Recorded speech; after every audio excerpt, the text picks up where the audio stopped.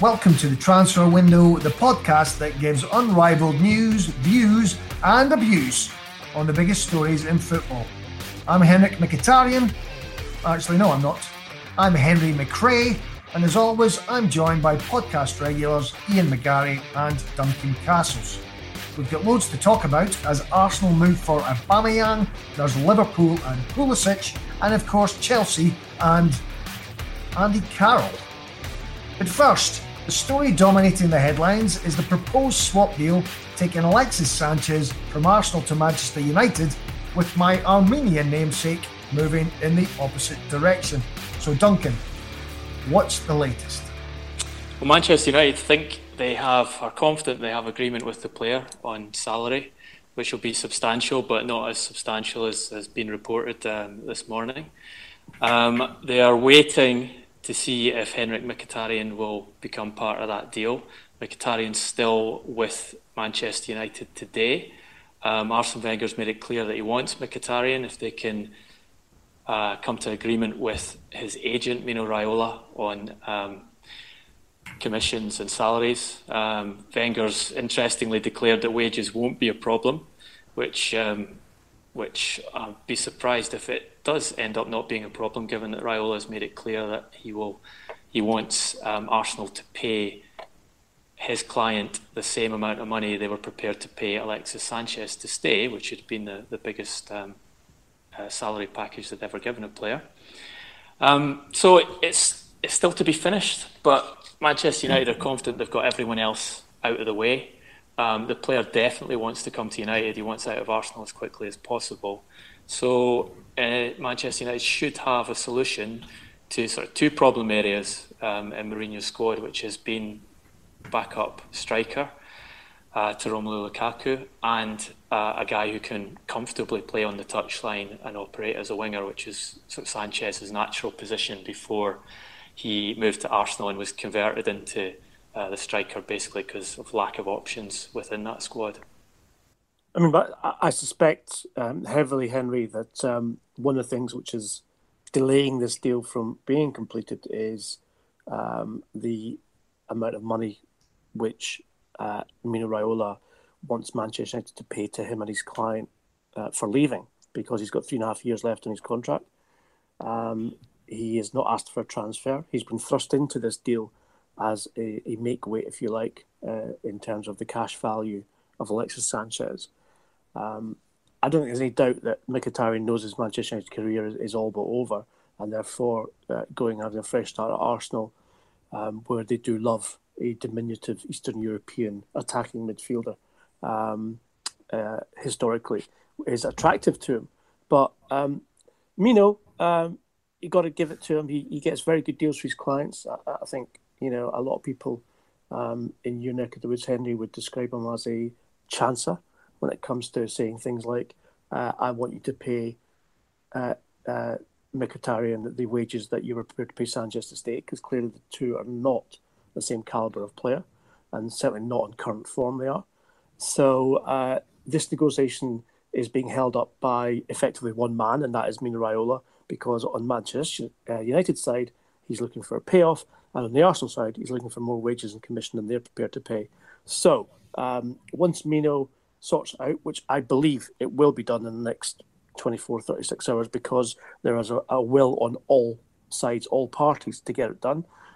It will be because Mino has accepted some kind of compromise with regards to his commission and with regards to the salary demands of the player, the payment for the player to leave. Sanchez, of course, was expected to sign for Manchester City, and up until last week it was really seen as a case of when rather than if he made the move. So what exactly happened to turn this whole story on its head? Can you give us some background into how the whole thing unfolded? I think there's a couple of interesting elements. We've just been talking about Mino Raiola, and the first news that Manchester United were trying to negotiate a deal for Alexis Sanchez came from Italy, and it came from a journalist who Mino Raiola is quite close to. And the suspicion there would be that it was in Raiola's interest to have that story active because he was seeing down the line that Mkhitaryan would be part of the deal, which was mentioned in the original story. and that there was a payday for his client and himself to be involved in accepting that move. We all know that swap deals or part exchange deals in football are complicated because you're not just dealing with the two clubs, you're also dealing with two sets of agents and two sets of players and having to satisfy all parties in them. In terms of how Manchester United got themselves in a position where they could get the player ahead of Manchester City, who had Sanchez in the summer and were expecting to have him in January. Basically, United were prepared to match the financial terms that Sanchez's agent requested to do the deal in January. And the calculation was quite simple there. He said to Manchester City, this deal in the summer, you were prepared to put 55 million down to Arsenal, 60 million total on the transfer fee, pay my commission, pay a signing on fee to my client, and pay this amount of salary. And the total cost of that deal would be around £125 million to you over the course of the contract. Arsenal have now reduced the price to 35 million. That's 25 million off what you were going to pay in the summer. We'll keep the total value of the deal the same. That extra 25 million comes to me and my client. And Manchester City were not prepared to pay that. Now, there's sound reasoning on Manchester City's part. Although the cost of the deal remains the same, and you should, in principle, you should stay with the player you want. There's been changes in the way that Aguero and the goal production of the team at City. So Guardiola's obviously more comfortable about getting goals from guys like Sterling, who was a player he was uncertain of, and looking at Sanchez as a replacement in the starting line for. Now, which he didn't have before. And also, they have a situation where Sterling and Kevin De Bruyne are about to be given new contracts and substantially improved contracts. If they bring Alexis Sanchez on a deal it would have worked out to about £100,000 a week more, giving him that extra 25 million into his salary over 4 years, then they have De Bruyne, Sterling and other players in their team saying, well, the differential to the top paid player in the club and my salary is much bigger now than it was 2 weeks ago. So when you're renegotiating my salary, I want to be up at that level too. So I don't think it was so much that the deal itself was too expensive for City. It was the ramifications of the deal for the rest of the squad were too expensive for City to take on. And I think Ian's got some information also about Guardiola changing his opinion on Sanchez, having discussed what happened with United. I don't, pardon the pun, buy into this notion that the deal was too expensive for Manchester City. They are probably the most financially wealthy in terms of transfer potential in the world. And so I don't believe that this was purely a financial decision not to pursue Sanchez.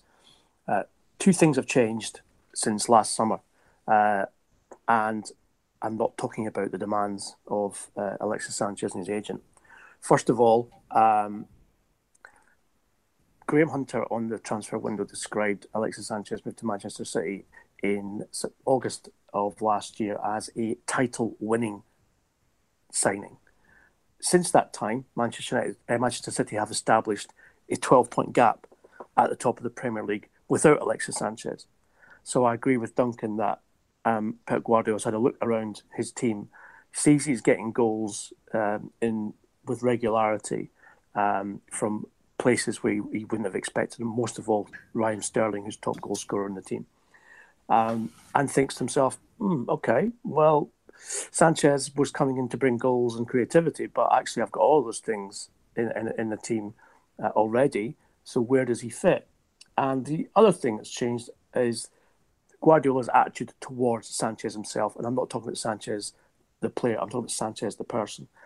He firmly believed that they had a deal, they'd shaken hands on it, that deal was the same as the one they had agreed in the summer, and then all of a sudden Sanchez and his representative come back and say, no, we want 25% more on the salary, plus we want the signing on fee, plus we want this and we want that.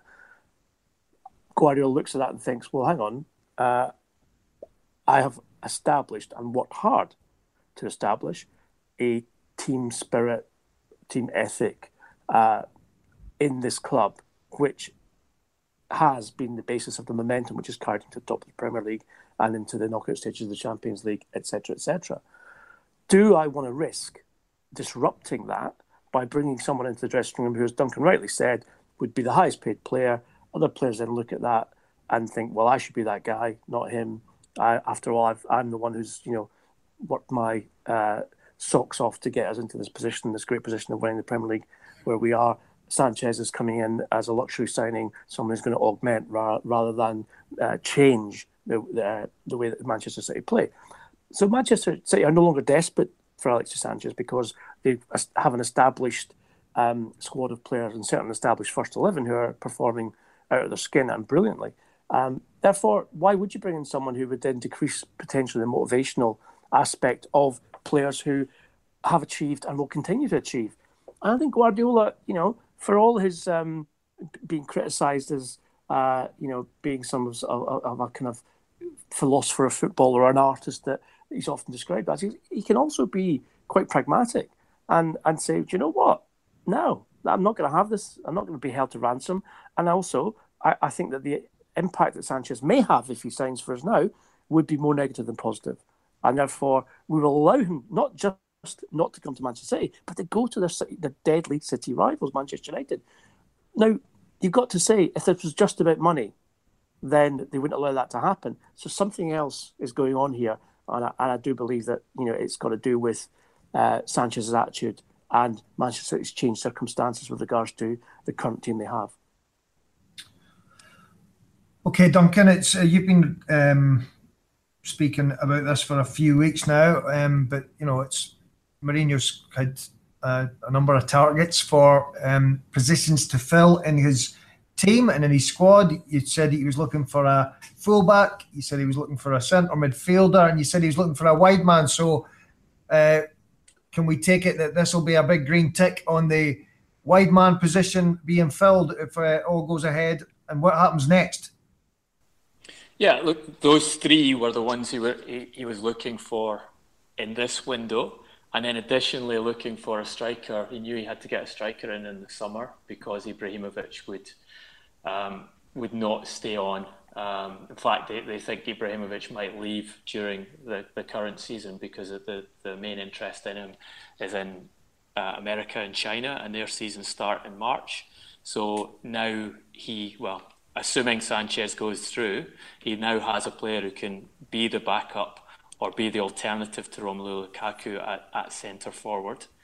And he can allow Ibrahimovic to leave, which would take money off the wage bill. But also, he's got a player who can naturally play on the wing. Spent most of his career playing on the wing. And he's very much, this is kind of another element in the Guardiola story. Sanchez has played for Guardiola before. He had a whole season with him at Guardiola's last season at Barcelona. And the problem Guardiola had with him there was he's too much of an instinctive player.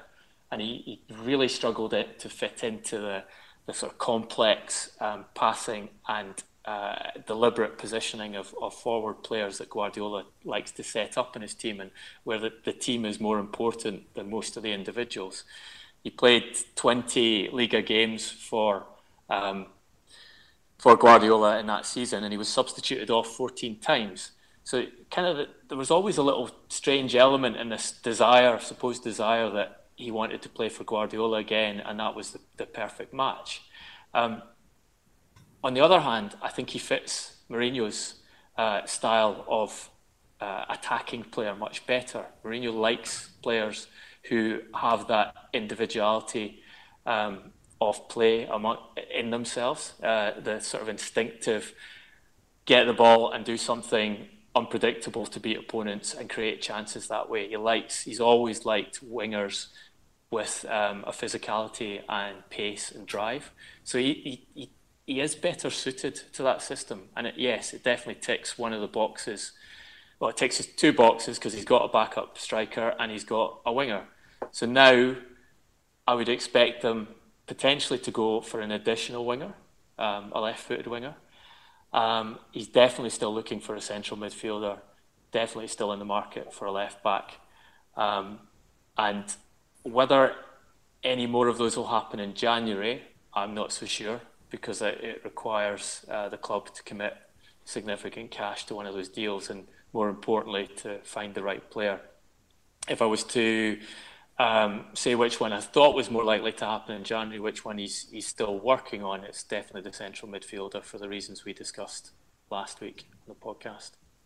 Which, of course, Duncan, brings us to round 2 of Manchester United versus Manchester City, competing for the same player. Because last week, Duncan revealed Manchester United's interest in Fred, the Brazil central midfielder at Shakhtar Donetsk, and the possibility of signing him in this window, which I think we said would cost upwards of £40 million. And we know now that on Monday of this week, Manchester City made an official approach to Shakhtar about the same player. Because, obviously, Pep Guardiola is looking for long-term replacement for Yaya Toure, who is out of contract this summer. I think as well the situation that he has in terms of his central midfield options, playing with a double pivot there. Fernandinho clearly is first choice, but other than that, there is a rotating list of players who have been playing there. David Silva's played back there, but usually goes more forward. Fred at 24 would be a perfect foil in there with Fernandinho. And I think that it may just be the case that City have turned interest away from Sanchez because, as we said, he may not be as essential to them as he was last summer, and instead are looking to Fred either in this window or indeed to agree a deal to sign him in the summer. It looked like... sorry, go on, you go, Duncan. Yeah, Manchester United have also been exploring a deal for Fred, and let's just say they're well aware of the Manchester City's strong interest, and it looks at present like Manchester City are going to beat them to that deal. I was just listening to Mourinho after his quotes after the match this week when he was talking about the possibility of Sanchez arriving. His focus definitely seemed to be on next season. And if the gap at the top of the league is shrunk this season, then great. But he's preparing to be a better side and mount a stronger challenge next season by the sound of things now. Does that mean the desire and need for a central midfielder or to fill one of these other gaps in January diminishes? Or do you think he'd rather get them on board now so that they can hit the ground running this summer? I think he's talked about it in recent weeks. He doesn't like doing deals in January. It's not a good time to bring players in because you're bumping them straight into the toughest part of the season. In Mourinho's training methodology, the pre-season's very important for getting players to understand the way his teams work. So you're asking a player to come in without proper training sessions, because at this point in the season they've just gone to Dubai and they've had a week because they were out of the League Cup, and you've seen Mourinho talking so positively about that because he actually had the chance to do a lot of tactical work with the team for the first time for weeks. And that usually you don't have that, and you probably won't have it again through the rest of the season. So he doesn't like January deals. This January's been unusual in that most of the Premier League clubs have been prepared to do big deals. And I think he's being very honest in what he said, is that if an exceptional opportunity comes along, we'll take it. And I think that's simply a response to a much harder market than it's been for clubs like Manchester United in past years. Previously, if you go back 5 years, Manchester United were probably only competing with a couple of clubs for their key targets because they knew the players were only likely to come to them, and they had the financial wherewithal to beat almost all of the other rivals for those players. Now, teams like Liverpool are throwing huge sums of money down for January buys. So if you want that player, you might need to do the deal when it's available, as they're trying to do with Alexis Sanchez.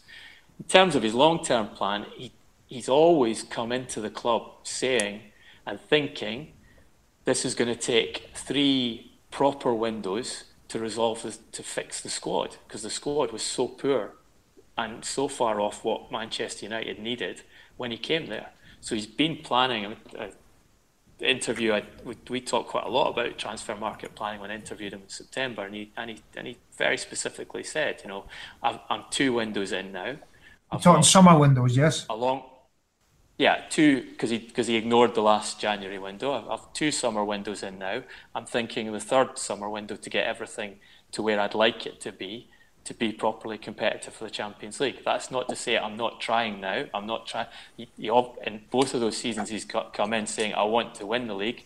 He doesn't go into any competition without trying to win it. But realistically, in his head, he's thinking, it's going to be hard to win the Premier League, and it's going to be very hard to win the Champions League with what I've got. The club isn't going to let me buy the whole set of players in the first window, and it's probably not practical to do that because you're changing too many players at one time. Also with the condition of you've got to get players out to let those players in.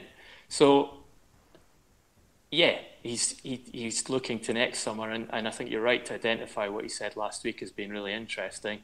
The idea that you get the team on a good course, try and win every match, get as close to Manchester City as possible, see what happens, and have a belief going into next season off the back of your performances in the second half of this season, which helps you challenge for the title next season. And that sounds like he's planning for a future, and his own future has been questioned recently, but the latest news seems to be that there's almost an agreement in place. And you've got some insight into that, don't you?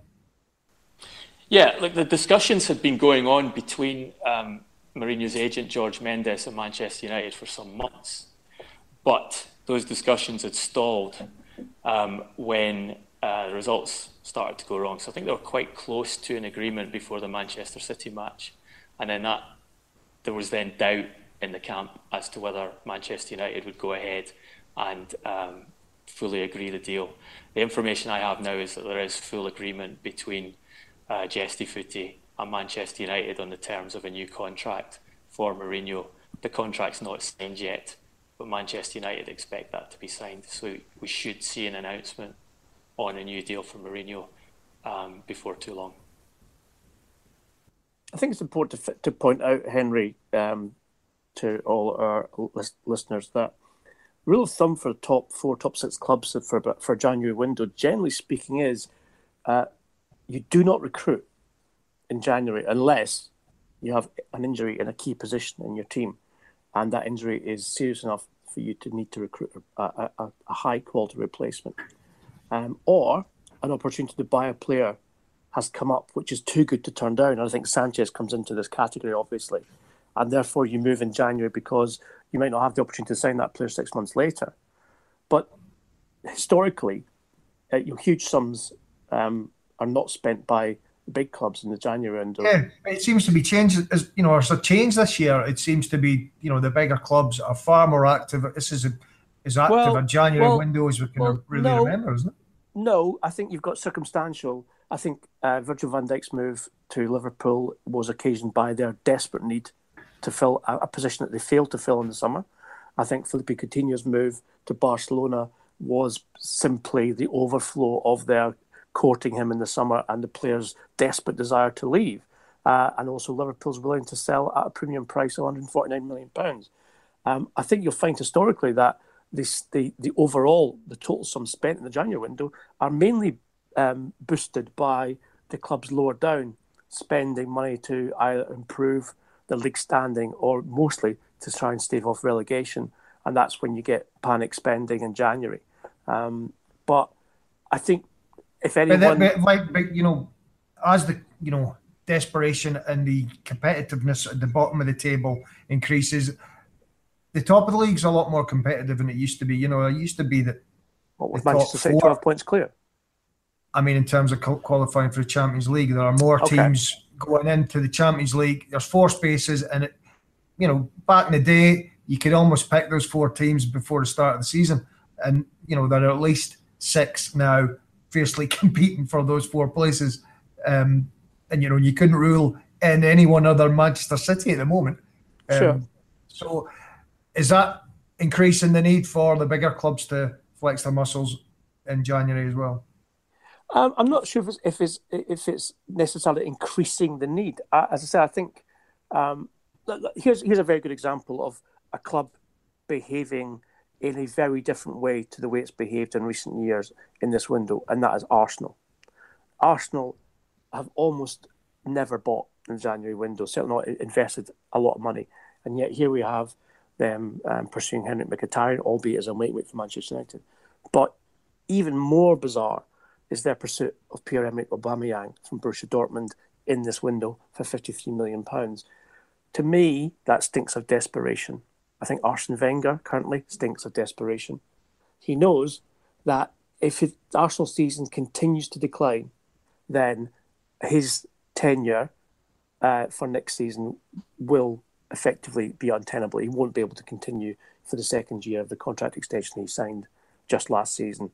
And I think it's the one last throw of the dice for Wenger would be Aubameyang, because here's a guy who's been available for consecutively 4 transfer windows from Borussia Dortmund, and he's attracted notes of interest, and by that I mean formal interest from Real Madrid, from Bayern Munich, from Chelsea, Liverpool, Arsenal, Manchester City, have all been, because if you look at his stats, his goals per minute are very impressive. Problem is, as soon as they make a phone call and try and find out what kind of guy he is, they find he's not the kind of guy you want in your dressing room. He is trouble. He is disliked by teammates. He is rude to staff. He is not anyone's favourite person at Borussia Dortmund. And they've struggled to get him out, because anyone worth their salt who can make a phone call, has contacts, will find that out for themselves. Now, Wenger knows this also, but he is so desperate for goals because the Lacazette signing has not worked out as he hoped it would. Olivier Giroud has been intermittently injured and is not scoring goals. And in order to rescue his season, he needs someone to score goals. And Aubameyang is probably as big a gamble, but as good a bet out there in this window to come in. So I think you're right, Henry, what you've said about spending trends changing. But I don't believe that the trend, if you like, will be consistent. I think it's due to circumstances in this particular window. And as I said, someone like Arsenal being desperate in the way they are because they've got a manager who's clearly, crawling on his knees towards his retirement. Yeah, I think you're right. I think there is more competition. I think we will see the January spend go up. But I think there are artefacts in this January spend, and they're quite easy to identify. I suppose if you look at it, Liverpool would have signed Virgil van Dijk in the summer if they hadn't messed up by tapping up the player and having to wait until January. Coutinho would have gone to Barcelona in the summer if they'd been able to sign Lamar from Monaco then, which they had close to being done. Arsenal then messed that deal up because they were prepared to sell Sanchez to Man City, but they wanted a replacement and they decided to go in for Lamar and spend more money. So, and you would also have seen Sanchez go in the summer. So all 3 of those big deals could have happened in the summer rather than now. And obviously when they happen now, the money's available for the selling club to spend again. So you get that some of the summer spend pushed into January. On Aubameyang, I think there's one thing that I don't know whether it's actually being driven by this or not, but it's certainly something to pay attention to, is that if they take Mkhitaryan and Aubameyang, they're reuniting a combination that was very productive at Borussia Dortmund. And who have Arsenal just signed as their head of recruitment? The former Borussia Dortmund scout, Sven Mislintat. So I just wonder whether a chunk of what's happening with the Aubameyang deal is being driven by Mislintat rather than by Wenger. And as we've discussed in the podcast before, the sort of change of director of football, the change of head negotiator, the change of a performance director at Arsenal, all of these appointments being made around Wenger are preparation for Wenger's retirement or departure from Arsenal and the appointment of a new coach. And I think we might be seeing some of that in the recruitment that's happening now as well. But if they, sorry, I was just going to say, if you're saying that they might be shipping in trouble with Aubameyang into the dressing room, what kind of guy are they bringing in with Mkhitaryan, Duncan? They're bringing in a very unpredictable character. The reason he's failed at Manchester United is because his character has clashed with that of Jose Mourinho. Mourinho talks about he he's been asked in interviews what his greatest weakness as a coach is, and said it's dealing with mentally weak players.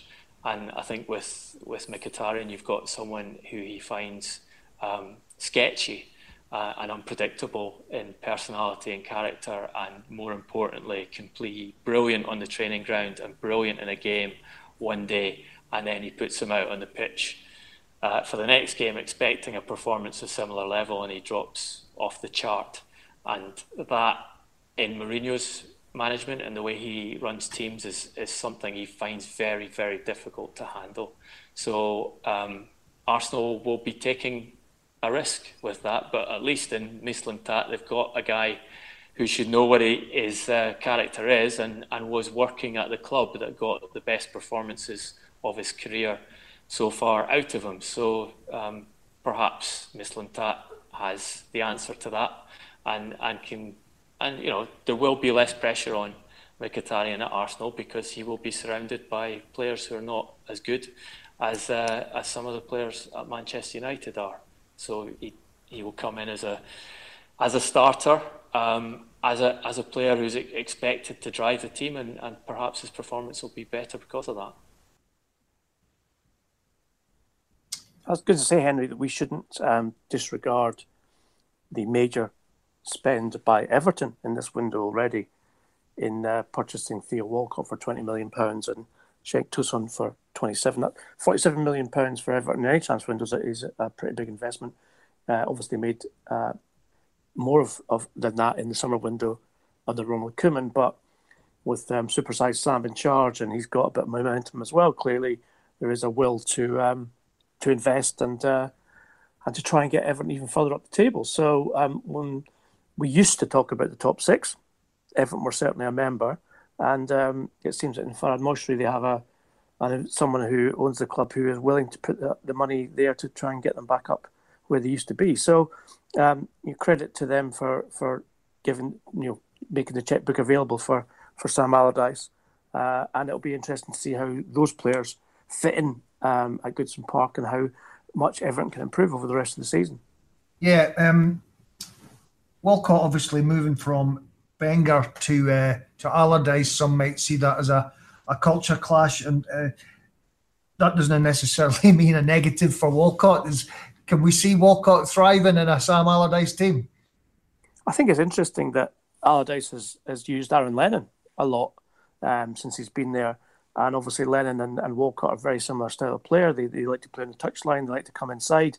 They look to create chances, to assist goals, score goals themselves. So in terms of Allardyce's, let's just say, perceived style of play, I'm not sure that's the case of what he'll do at Everton, because he's also got Wayne Rooney playing in midfield, and obviously that's a case of you defer possession to Rooney, who then plays through the middle third to the final third. And yeah, let's see. As I said, it'll be interesting to see how that goes for them, because there's no doubt that Theo Walcott has for some time needed a fresh start. He's Arsenal's only Robin van Persie, I think, scored more goals in the time that Walcott's been at Arsenal than he's scored, 109 or 115. Okay, over 12 years, but still a decent return for someone who didn't play as a central striker. And I think that Walcott is, desperate to have that fresh challenge and become the player that we know he can be once again. We should also say, very skillful players have thrived under Allardyce in the past. I mean, Allardyce's reputation, I often think, is a bit unjust, really, because if you think of the Bolton team that he made, his managerial name with Djorkaeff, JJ Okocha, there was some fantastic footballers in that team. Agree. Totally agree. And he loves creative mavericks as well. That's the thing. You'll give a chance to a maverick. Now, Walcott I wouldn't put in the maverick sort of status, but if you give him freedom to play, he can definitely affect games, and that's obviously what he's been bought for. I said we've got to applaud Everton for making the investment. They had a very difficult start to the season. They've obviously hoisted themselves into a relatively safe position, but not safe yet. But clearly the ambition is to go beyond that. And investing the money is definitely got to be a foundation of that as well. Okay, and what So about go on. just on Walcott, it's a substantial investment that Everton have made there, not just in transfer fee and the wages, because he's a well-paid English player and he wouldn't have taken a pay cut to go to Everton. He's a very good professional. As a technician, not absolute top, but I think where you see why he fits into Sam Allardyce's team is that Walcott's strength is running into space. It's his pace and bursting beyond the defence. And Allardyce likes to set up against a lot of opponents to sit very deep and play balls over the top and let his forwards run onto them. And Walcott's ideally suited to that game. So you can see that transfer making a lot of sense for both parties, in that it gets Walcott on the pitch and gets him playing in a system that's probably better suited to his strengths than Arsenal, and it gives Allardyce a guy who can score goals, which he badly needs. Okay, I was just trying to move to the other side of Liverpool and Liverpool FC, obviously, and we spoke about the Coutinho move depending on Liverpool fixing up a replacement, but that script seems to have changed a little bit as well. Obviously, since the last transfer window podcast, Liverpool have actually beaten league leaders Manchester City, so I'm not sure even if that has an influence on how they are now approaching this January window. What can you tell us about that? One thing you can be sure of, Henry, is that the people at FSG and certainly the representatives at FSG on the Liverpool board will have looked at the performance against Manchester City last weekend and then said to Jurgen Klopp, why do you need someone to replace him? Haven't we already got the players here who can dismantle the team who've been unbeaten so far this season and who've laid waste to everyone before them? Why do we have to bring in an expensive replacement for Coutinho when we have this talent at our disposal? Because that's the way FSG work. They do work on a very much performance-based and then look at the financial strategy compared to the performances and decide on that. So I said it last week on the transfer window, I still believe that there will be an agreement with RB Leipzig to bring Naby Keita to Anfield before the end of this window, which what they're arguing over is how much more money that's going to cost. Duncan rightly pointed out that this is becoming a very expensive transfer for Liverpool because the money they've agreed to pay already is in excess of £60 million. However, with the Coutinho money in the bank, Van Dijk in central defence, paying an extra 15-20 million euros to get Keita in for the second half of the season as they push for top four, and also get him used to the environment of Liverpool, used to his teammates for the start of next season would be, again, 15-20 million euros would be a small amount of money to pay for that. So I wouldn't say that Liverpool's transfer business is concluded just yet, albeit that it would be Keita who they'll invest the money in for an early arrival rather than a player outside of that. Yeah, look, I think we broke on the transfer window a few weeks ago that they had an agreement with Thomas Lemar to come if they sold Coutinho. They did talk to Monaco about making that deal happen. Monaco are asking for over 100 million euros as a transfer fee for Lemar now, which is an increase on what they agreed with Arsenal in the summer when Arsenal gazumped Liverpool for that deal. Liverpool are saying that they will not pay that amount now. At the point at which they said they would not pay that amount, they tried to go back to get Keita in early, which obviously has PR value for them post-Coutinho deal. And I think a lot of this is about PR. So you sell Coutinho having said you won't sell him in the summer, then you want to bring another player in so it doesn't look like the Coutinho money's gone towards Van Dijk. They made an offer to Leipzig to bring the player. In the past week, I discovered that if Leipzig qualify for Champions League this year, the transfer fee on Keita goes up even more over the sum that Liverpool agreed, which was on top of the release clause. They paid a premium. They pay an additional amount if Leipzig stay in the Champions League. And they were negotiating, Leipzig were asking for another 20 million to do it, which would if Leipzig stay in the Champions League, would take the deal over €90 million, which is incredible for a defensive midfielder. Leipzig this week stated that he will not leave, but that doesn't necessarily mean the end of negotiations. Liverpool might come back and make another offer. We saw Liverpool stating that a player wouldn't leave, and then they continued negotiations for Coutinho with Barcelona in the summer. So maybe that's not entirely dead. Where Liverpool say is that they won't go to 100 million for Lamar, and they are looking at other candidates for that position. If they leave it to the summer for Lamar, they put that deal in danger because other clubs could come in. One of the players they're definitely looking at to fill that position is Christian Pulisic from Borussia Dortmund. About the same age, similar skill set, but the additional attraction of being American. And Fenway Sports Group have been trying to get an American footballer into the Liverpool squad since they took over the club, and they might finally have found one who has the abilities to be a proper Premier League player. Whether they're able to get him ahead of other rivals, because there is a lot of interest in Pulisic's signature, is another matter.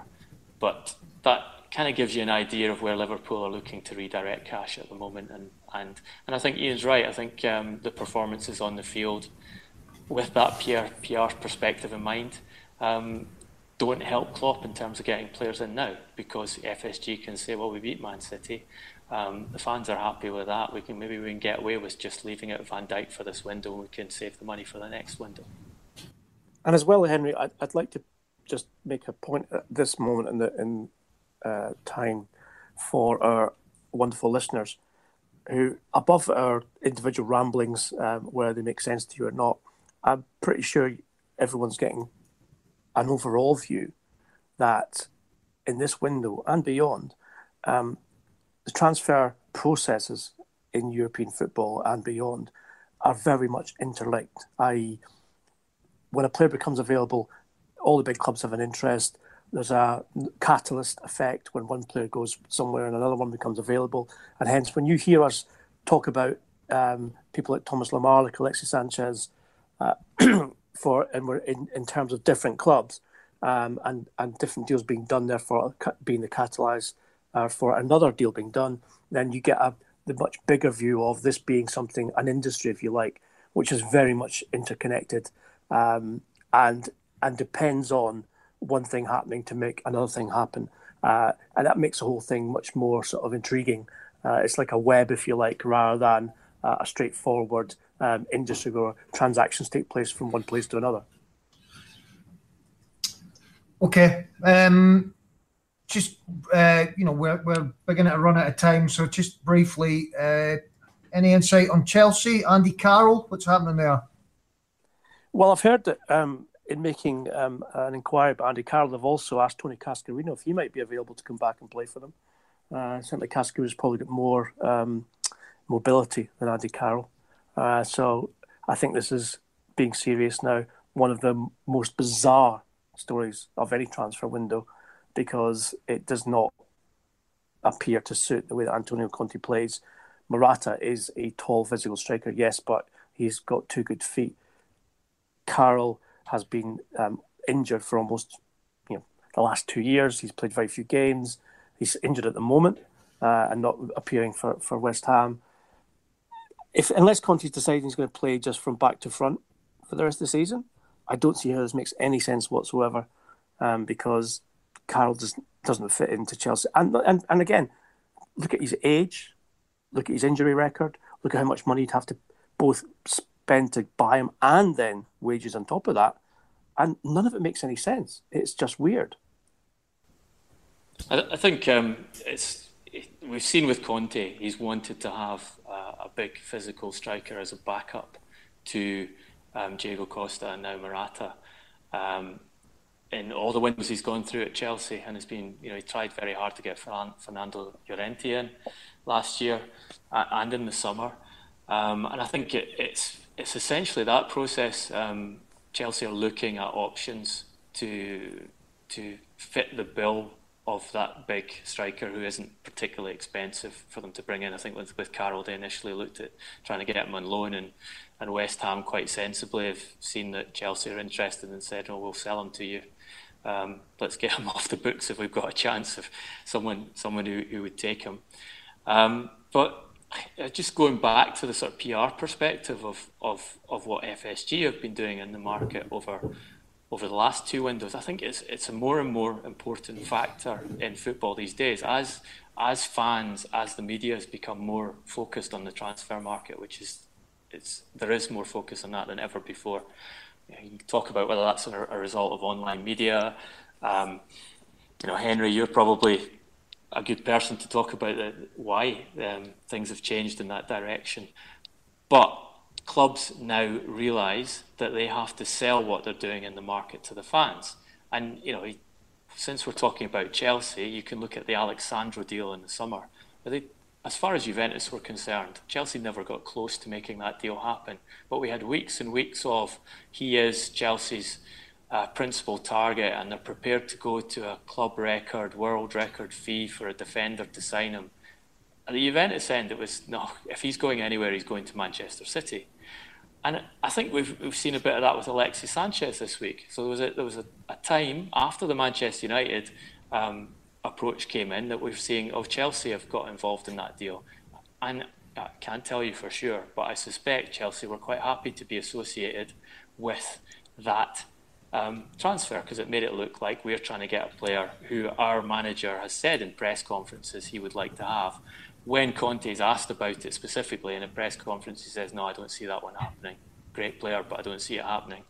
And then suddenly we have, the reason on the back pages today why Chelsea and Manchester City didn't sign him is because supposedly he's going to get £500,000 a week. Join the dots. Where did that story come from? Ian, can you join the dots for us? Oh, sorry, Henry, I thought you were joining them there. I was sure to see your pen hurriedly scribbling around. No, clearly, that's come from Chelsea, hasn't it? Okay, let's finish off with the as usual with a quick fire. Thought we could just go through some of the players. I've jotted some down here while you were talking, and it's do you want player A or player B? I think this is probably in your. If you're building your squad from scratch, ready to challenge next season, you sign one or t'other. Who would you prefer? So, Duncan, I think we'll start with you. Are we good to go? We've got our heads around what we're doing here. Yes. Yeah. Okay, Duncan, Henrik Mkhitaryan or Christian Pulisic? I would take Pulisic but I wouldn't take him as the central point of my squad, because he's definitely going to take time to develop as a Premier League player. But I think he has the potential to be a better talent than Mkhitaryan. Okay, Ian, Philip Coutinho or Alexis Sanchez? I go with Coutinho. Better all-round player, gets goals, makes goals for fun, and younger. Okay, Duncan, Thomas Lemar from Monaco or Malcolm at Bordeaux?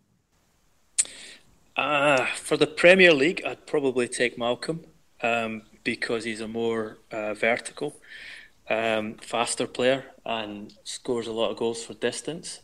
Lamar's great technician, and you'd want to have both in the team. But given the prices of the two, and given that Malcolm's probably €40 million less than Lamar in the current market, I'd go for the Brazilian. Okay, Ian, Naby Keita at Leipzig or Fred at Shakhtar Donetsk? Slightly difficult one, because Fred has been playing in a less quality league than Keita is in the Bundesliga. Fred's more creative. He can play 6, 8 and 10, so he can play proper box-to-box. On that basis, I think his adaptability would make me take Fred over Keita. Okay, Duncan. Yeah, Emmerich Aubameyang against Alexandre Lacazette. The choice that Arsene Wenger will have to make in the next few weeks if he gets the Aubameyang deal through. For the reasons Ian mentioned earlier, I'd take Lacazette, but I'd rather have a different striker altogether if I had that kind of budget to spend on one. Ian, what about Johnny Evans or Virgil van Dijk? The difference in the two is, for me, is just the age. I think they're both very good all-round defenders, both can play the ball out from the back. At this moment in time, if I was building a squad for the future, Henry, it would be Van Dijk. But if I was looking to plug a gap in my defence, which is what Pep Guardiola is doing and why he's pursuing Johnny Evans, I would take Evans. Okay, one more H. Duncan. Andy Carroll or Olivier Giroud? I wouldn't touch Andy Carroll with the barge pole of the same height that he is. Olivier Giroud, I just wonder whether Olivier Giroud comes onto that list of strikers that Chelsea look at, because he's in that. He's got the same characteristics: tall, physically strong. He turned down a move to Everton in the summer because he wanted to stay in London. He's going to be very much down the pecking order at Arsenal if they get Aubameyang in as well. So of those two, I'd take Giroud. Okay, Ian, last one. Celtic striker Moussa Dembele or former Celtic striker Tony Cascarino? I thought you were going to say Frank McAvenny. There's no competition. I'd make Mac all day long on that one. I think we can list several Celtic strikers we've taken before, but anyway. But yeah, I would definitely take Moussa Dembele over Tony Cascarino. I think that's fair. That's a fair one. Yeah. Okay, excellent as always, gents. That's us. We are over halfway through the January window, and quite a January window it is proving to be. We'll be back next week to give you views, insights and analysis on the latest events, and hopefully some news on what is going to happen next. Thanks for joining us as always. Thank you to Ian, thank you to Duncan, and we'll see you soon. Toodaloo the new.